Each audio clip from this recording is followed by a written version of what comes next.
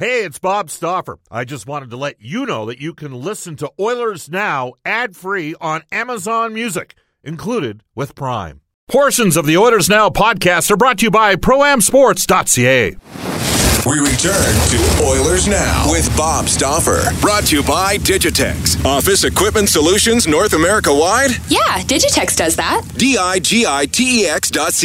on Oilers Radio. 630 CHED.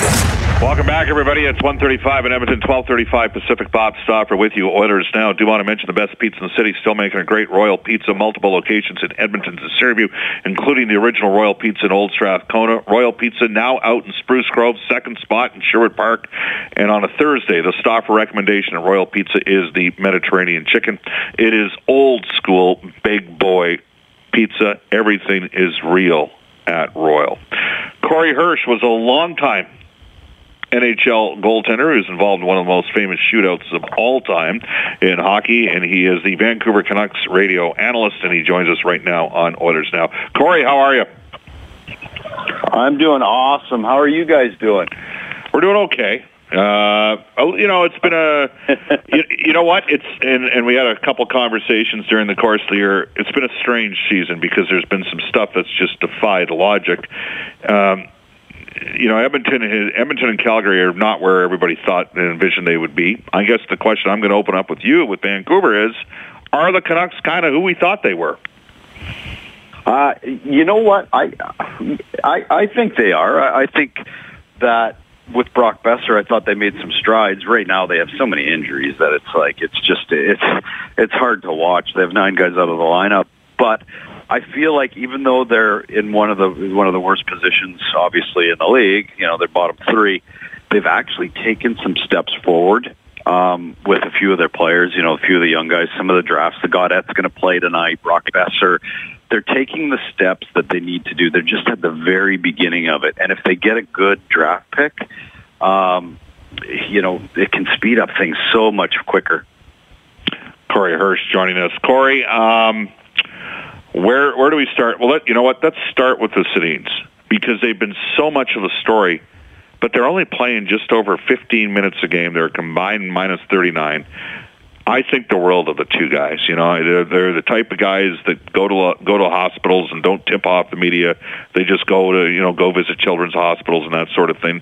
First class guys. I want to see them only play for the Vancouver Canucks during their career, but they're UFAs at the end of this year. What do you see happening there? That's a really good question, and it's interesting. Everybody brings up how good of people they are, right? So I always thought, you can fill Rogers Arena with good guys, right? Yeah, you really can. I mean, there are lots of good guys in the game.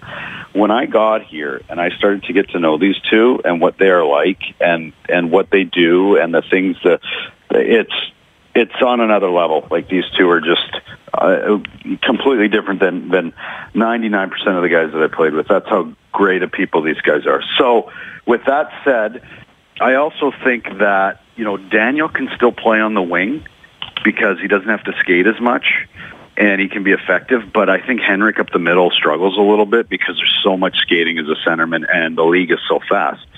So, I don't know if they'll retire at the end of the year. They haven't really given an indication. It's hard to give up 50 points for each of them. If you're the Canucks, how do you not have them back? That's 100 points out of your lineup for next year. But the indication I get is that, unless Henrik moves to the wing, which isn't going to happen, it's going to be tough for Henrik to keep up as a centerman. Daniel probably could get away with it on the wing for another year. But you see it. I mean, the league is so fast now compared to what it used to be. Edmonton's slow. Edmonton needs to improve their speed on the wings, right? I mean, that's, and so that kind of puts things in perspective. Now, there is excitement in Vancouver. You mentioned the top pick, and the Canucks have actually won 3 of their last 4 games. For me, I think Travis Green, when I watch Vancouver play, I can't claim, Corey, to watch them every night, but I see a team that's fairly industrious and works hard. Give me a thought. I mean, are the fans here, are they overthinking it here with the Canucks down the stretch, especially given that the odds have changed on the lottery? Well, yeah, a lot of I listened to the post-game show the other night, and a lot of it was what are they doing? Why are they winning games? Stop winning games so we can get the first pick. The fan base really wants a good team, and they get it, right? But you can't tell the players just to not win. It's not going to happen. No player would ever do that, and the coaching staff would never do that. With that said, they play an up-tempo style. Travis Green has them playing a really up-tempo, high-octane type style of game, and they play hard. Like, they really do. There's only, doing the radio analyst for the Canucks, I can maybe count 3 games where I came away where I was like, really? That was your best effort?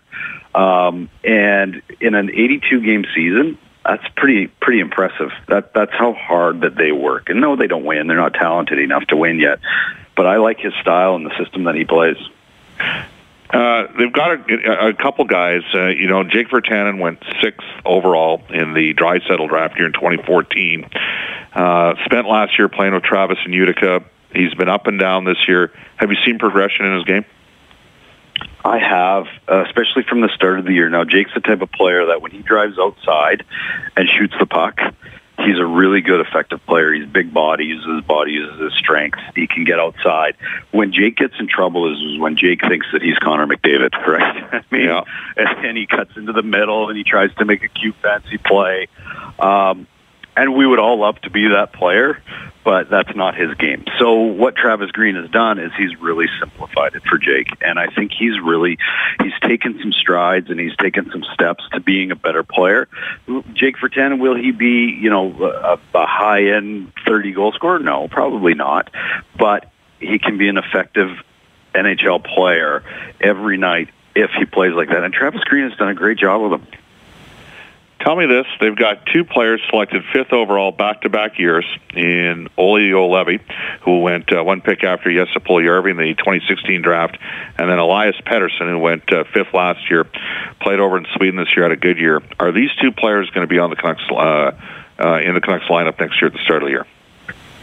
I could see Pettersson being in the lineup, being a forward. As a defenseman, I think it's going to be tough for Juolevi. I think as a defenseman and a goalie, it takes longer to develop. That defensive position is more of a game-type learning thing, whereas a forward, you can make the mistake, right? And it doesn't end up in your net all the time. You make a mistake as a defenseman or a goalie, 8, 9 times out of 10, it's going to end up in your net. So it's a little bit different in that sense. Plus, Juolevi took some strides in Finland. He didn't have a very good camp this year. He's going to have to come in and prove himself next year. But the Pettersson kid, he broke Kent Nielsen's record in Sweden for underage, a U20 player playing in a men's league. And Peter Forsberg he passed. So this kid is he's really talented, really good. And the one thing about Vancouver is actually they're harder on their veterans as fans than they are on the rookies. They really enjoy the rookies here. So I could see him coming in and just playing and doing really well. You played goal in the NHL. You know what it's like to play the position. I think in fairness, you'd be the first to admit you were mostly a backup during your career. So the question I have, Corey, is do the Vancouver Canucks have 2 backup goalies, or is Jacob Markstrom a number 1? Well, Markstrom's taken some strides towards a number 1. Right now, he's a guy that I think is a really good 1B. He's part of that's the team that he plays on, though. Like it's hard to give a sample size of a team that, like the Canucks, that give up a lot of scoring chances and aren't quite as, you put him on a better team. What does Markstrom look like, right? But he's taken some strides to being a number 1 down the stretch. When you see a save percentage from September to now, it's gotten better pretty much each month. There was a dip in December. I think this last month he's over .915. So he's taking strides. Do they need to go and look for number 1 goalie? Probably not. I would wait probably another year and see how Markstrom does. Demko's in the minors. You can bring him in. Anders Nielsen, I could see them moving on from him. He didn't have a very good season, and which is unfortunate because I like him as a goalie. You know what? It's interesting with Anders. I don't know if this was the case with Vancouver, but he was pretty good for the first half of the year in Edmonton, and then he just tanked. I recall when the Oilers played the Canucks on January 20th. I think that there were better numbers. So he obviously did he tank again in the second half? Did he do the same thing? Yeah, he was hot and cold, right? Like you'd get really good games out of him, And then there was times, and then you would get, I think it was that consistency level, right, that they were looking for out of him, and they just didn't get it. Like, he started the year, he hit 2 shutouts. He had back-to-back shutouts. Like, he was unbelievable. And then slowly, he also got the back-to-back games, right? He also got the second half, the game where you go into, you play the Rangers in New York, and then the next night the next day you're playing an afternoon game against the Devils or something, right? Like, he didn't get the best starts, which hurts too. But you have to perform regardless. Every backup goalie gets that, and he didn't get it done. And he still needs a little bit of work on his game, whether that's over here in North America or he goes back home. That'll remain to be seen. Corey, I got to ask you, 5 restricted free agents that I'm going to focus on here, and a couple of them are hurt. But Sven Baertschi, Marcus Granlund, Virtanen, who we've already discussed, Troy Stecher, and Derek Pouliot, who we saw with the Portland Winterhawks, played with Travis Green before, won a WHL championship in 2013. Are all 5 of those guys, do you expect them to be qualified or, get contract extensions moving forward? I think they will. I think all of them will. Whether they're here in 2 or 3 years probably remains to be seen. If you have a championship team, are any of those guys on the team? I don't know. Sven Baertschi had a decent year when he was played, but he was hurt quite a bit this year, which is unfortunate. Marcus Granlund went from 20 goals down to, I don't know how many, he had 6 or 7 this year, which is a step back. I think you have to see what he does next year. But I think you have to qualify them, and then really next year you'll see where you're at. Because if the Sedins retire, you need those guys back in the lineup. If the Sedins come back, if Pettersson comes over, Gaudette plays well tonight, then you're looking at a lot of different things. But I think you have to qualify them and give them a chance next year. But if this is a Stanley Cup team, if this is the Pittsburgh Penguins, are they on it? Possibly as a 3rd-line player, 4th-line player, maybe not. They're NHL players, but if you want to, there's a reason the Canucks are in the bottom 3, right? I mean, these guys didn't have great years. One final one for you, and it pertains to a tweet of yours in the last week and a half about shot blocking and some injuries that come from it. I despise, as an example, when guys play men's league, even if they're retired players. There's never a need in that situation to let anybody other than the goaltender stop the puck. But you have inferred to a certain degree that maybe there's too many players out there that are focused on shot blocking. So perhaps give us some perspective as a former goaltender on why you feel that to be the case. Well, and I used to be the opposite. I was like, hey, you have to block shots, or you have to block. But now I'm seeing the way guys shoot, and they've kind of reduced the equipment a little bit to concussions and all that, and they've kind of taken... So I've seen too many guys get hurt, broken legs, like a fractured leg from a shot through a shin pad. Like, really? Was that? And then you lose a guy, you lose your best player for 6 weeks, and the NHL loses the best player for 6 weeks. But I think it's coaching. It's over-coaching. We've got way too many coaches now, and everybody wants 3 lanes, 3 layers of shot blocking. I can understand if you're close to a guy and you need to step up on him and you need to get in his lane and get in his face. But if you're a defenseman or you're in the middle of the ice, I mean, I'm seeing guys diving to block shots and turning their backs. You know what? Just let the goalie handle it, right? Like a shot from the blue line. That's why your goalie's got equipment. And I understand the shot blocking. I get it. But you're losing valuable players, which at times might make the difference between you making the playoffs and not making the playoffs, which to me is ridiculous, especially with the equipment they have on. So I'm starting to go the other way. I think there's time and places where you need shot blockers. I think there's other times where it's like, you know what, you should just need to let it go and let your goalie handle it. You got to survive the 82-game season. I mean, we had this debate with Jordan Eberle last year, right? Jordan didn't have a great playoff year, but he helped the Oilers get to the playoffs because he provided them secondary scoring.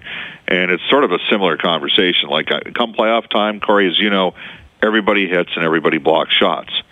But there are certain times, I guess this comes back to the character and the nature of hockey and the culture of hockey. Like, if you're up or down 7-2 in the third period, and a defenseman sitting there lining up for a shot, 55 feet out, are you necessarily going to sit there and, sell out on the ball? Like, I do think there are, and people say, Stauffer, you're completely out to lunch. You got to play every single shift the same way.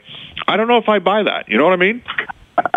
I'm with you. I don't, but you know what? Then you got to go back in the locker room and look at the guys, and the guys like really didn't block. There's that culture. It's exactly what you just said. There's that culture of being, responsible and being for your teammates. But there's also a point where I'm not going to break my leg when the score's 7-2, so that I'm out for 6 weeks, and it's 2 weeks left to go in the year, and playoffs are like, you're right. It's just there's a time and a place, I think, really, and.